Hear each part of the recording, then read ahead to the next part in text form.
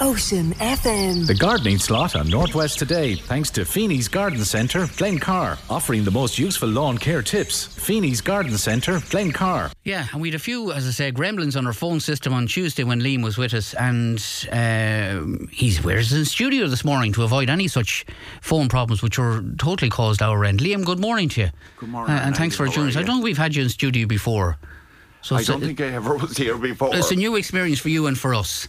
So you're very welcome. Thank you very much. And a lovely bright morning out there. Well, I tell you, spring is coming.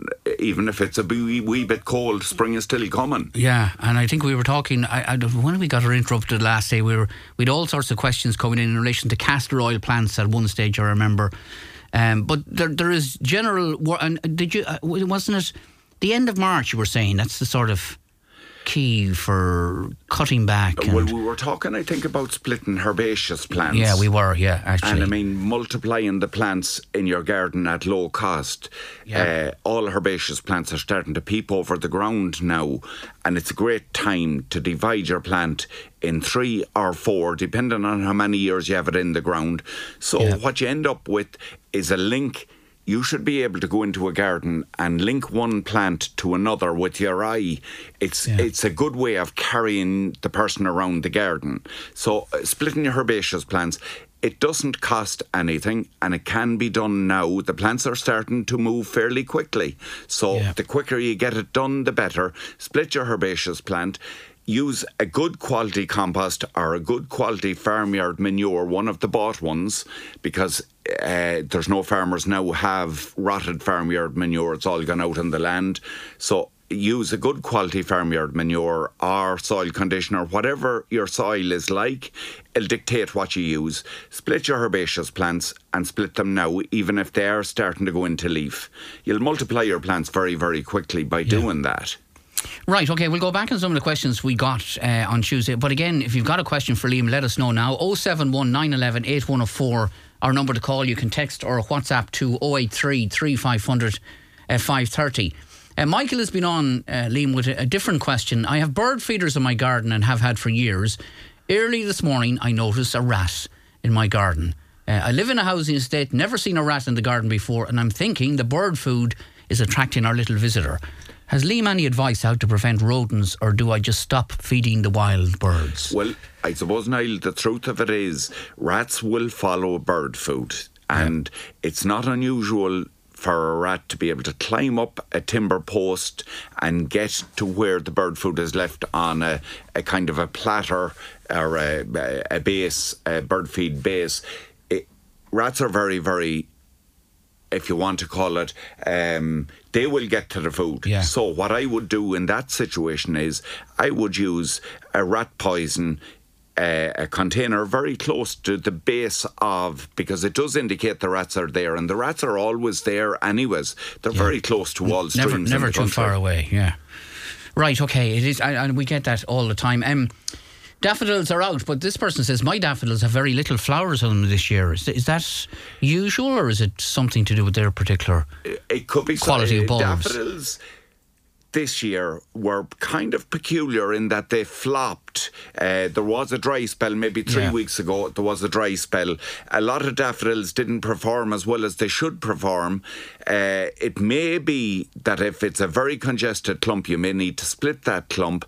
Or indeed, it may be that they're recently planted and it'll take 3 years for them before they form a clump of good flowering daffodils. It's awful important to feed your daffodils, and most definitely, Niall, they need to be left to die back naturally. Well, that's the next question. What do you do with daffodils and tulips when they start to die off? Comes up all the time, Liam, as we know. Well, daffodils need to be left to die back naturally. I suppose if you're looking at daffodils, it's great to see them. I mean, they're the first sign of spring. The thing about them is keep the varieties to themselves. Don't try and mix varieties. They never look as good. The thing about daffodils, they need to die back. If you have a tall daffodil, better at the back of the border and in the middle of a border, you'll find that the herbaceous plants are going to come up, or indeed the shrubs are going to come up and overcome the necessity to cut them back.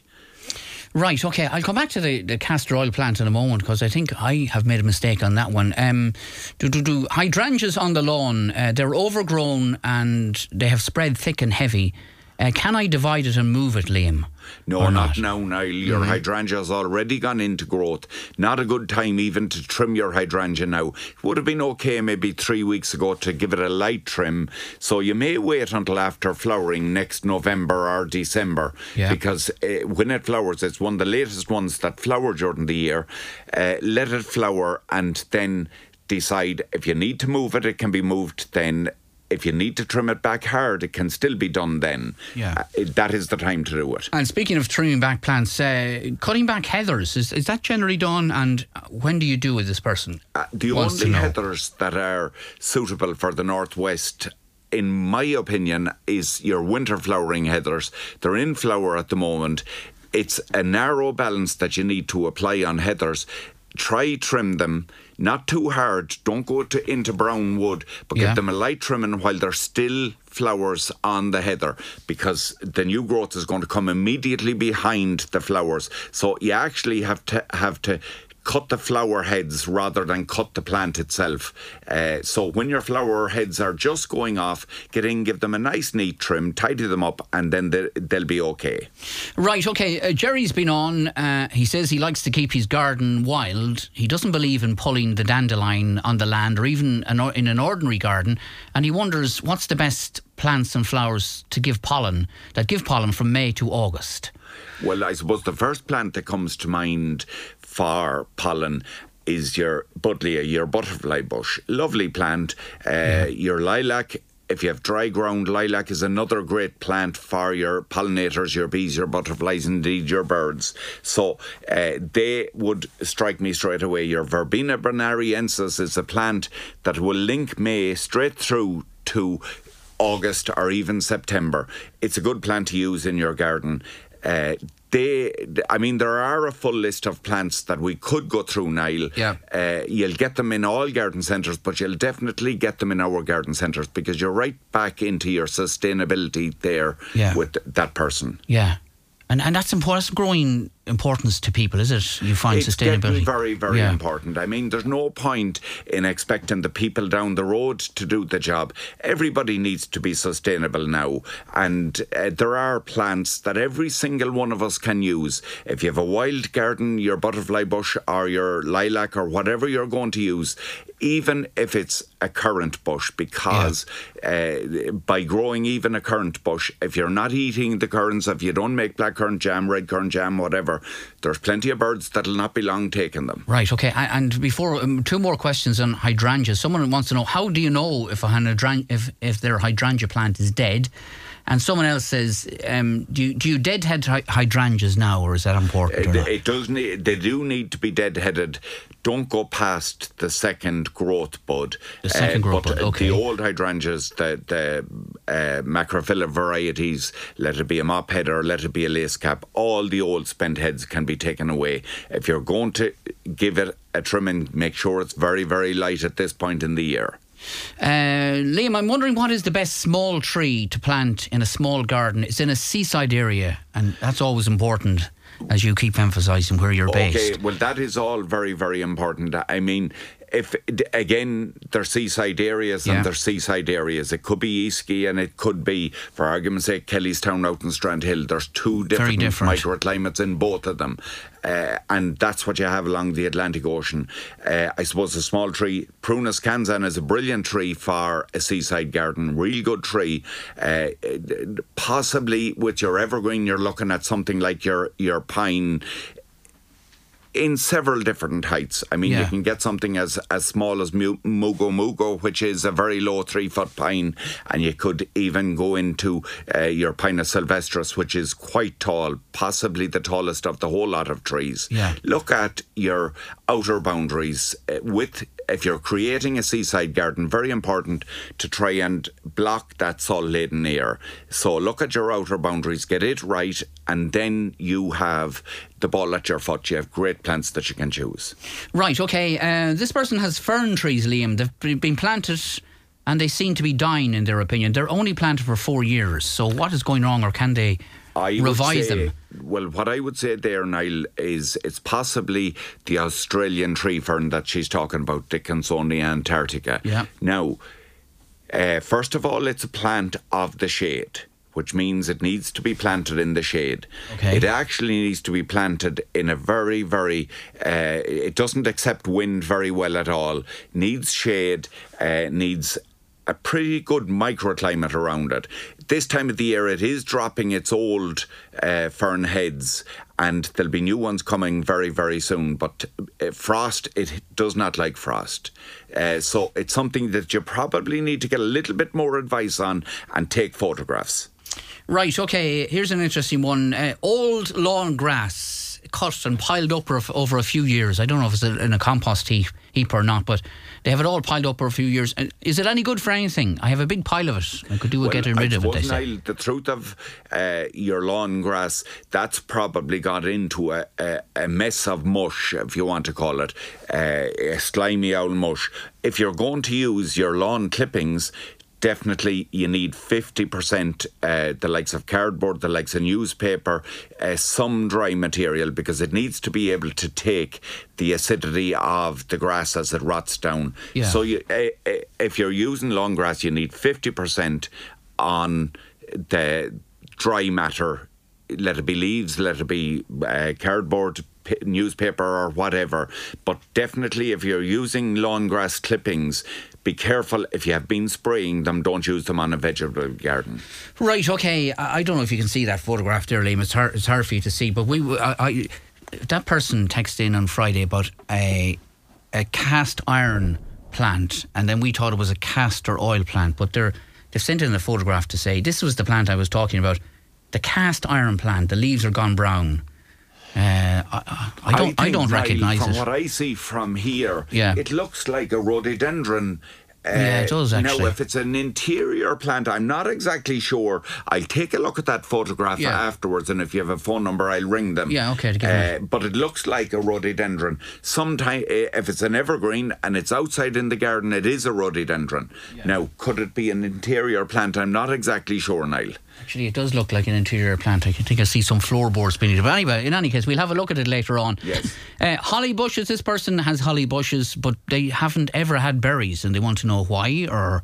Well, I presume they want berries on it. Your sexes in holly. It could be male, it could be female. But with your holly bush, if it's Golden King, which is, if you want to call it a contradiction, they are your burying holly. In the natural hollies, you have both male and female. Some do bury, some do not bury, but you need both of them to make the berries in the first place.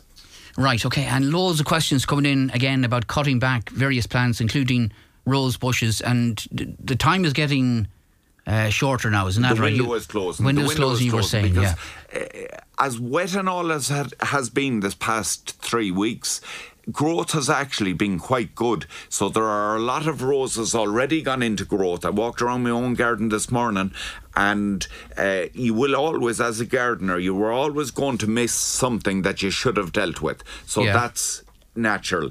I see roses have started to put on a lot of leaf now. So the most important thing for now is a good phosphorus, potash fertiliser. Try and avoid the nitrogen until about the 20th of April, and then you can let your roses have plenty of food. Right, okay. I'll take two more questions and then we'll let you go, Liam. Yeah, we dealt with the briar one last Tuesday. We dealt with the briar one, and we also dealt with the snails one. I think you answered that as well. Right, yeah.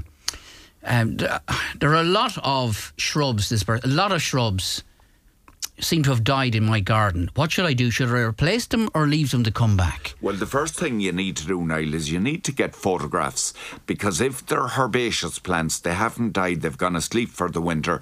If it's a deciduous shrub, as the case may be, it may not have died either. And you had a question there earlier about hydrangea. How do you know if hydrangea is alive or dead? Hydrangeas go asleep for the winter. Yeah. And what you're looking for is there new leaves unfurling. If there are new leaves unfurling, you're in business. And some of the hydrangeas, the likes of your hydrangea Annabelle, they haven't even started, or indeed your Pinaculata, they haven't even started to put on spring growth yet. Right, okay. I'll take a final question, and it's probably a sexist question the way it's asked, but we'll put it out there anyway. Liam, this person says, the wife wants to know when she should start planting the early spuds. Now we're assuming that lady wants to plant the potatoes, and he can tell his wife it's a great time now for her to go out to the garden to plant her potatoes. He'll be the man doing the washing of the scab next July, but he can tell his wife she can head out to the garden, equip her with a spade, and in the day that's in it, a raincoat, and let her rip. Let her rip, okay. And any particular type of potatoes, or what do you recommend? Well, you're into your second earlies now. You're into your British Queens. You can even plant main crop now. Some people try and identify it with either Good Friday or indeed St. Patrick's Day, depending on whether your soil is good or mediocre. Didn't realise that, okay. Liam, thanks for joining us in studio. Good to see you in person, and we'll talk to you again next Tuesday, and thanks for coming in. Thank you, Niall. Thanks very much. Liam Feeney there. Ocean FM. The gardening slot on Northwest Today, thanks to Feeney's Garden Centre, Glencar, offering the most useful lawn care tips. Feeney's Garden Centre, Glencar.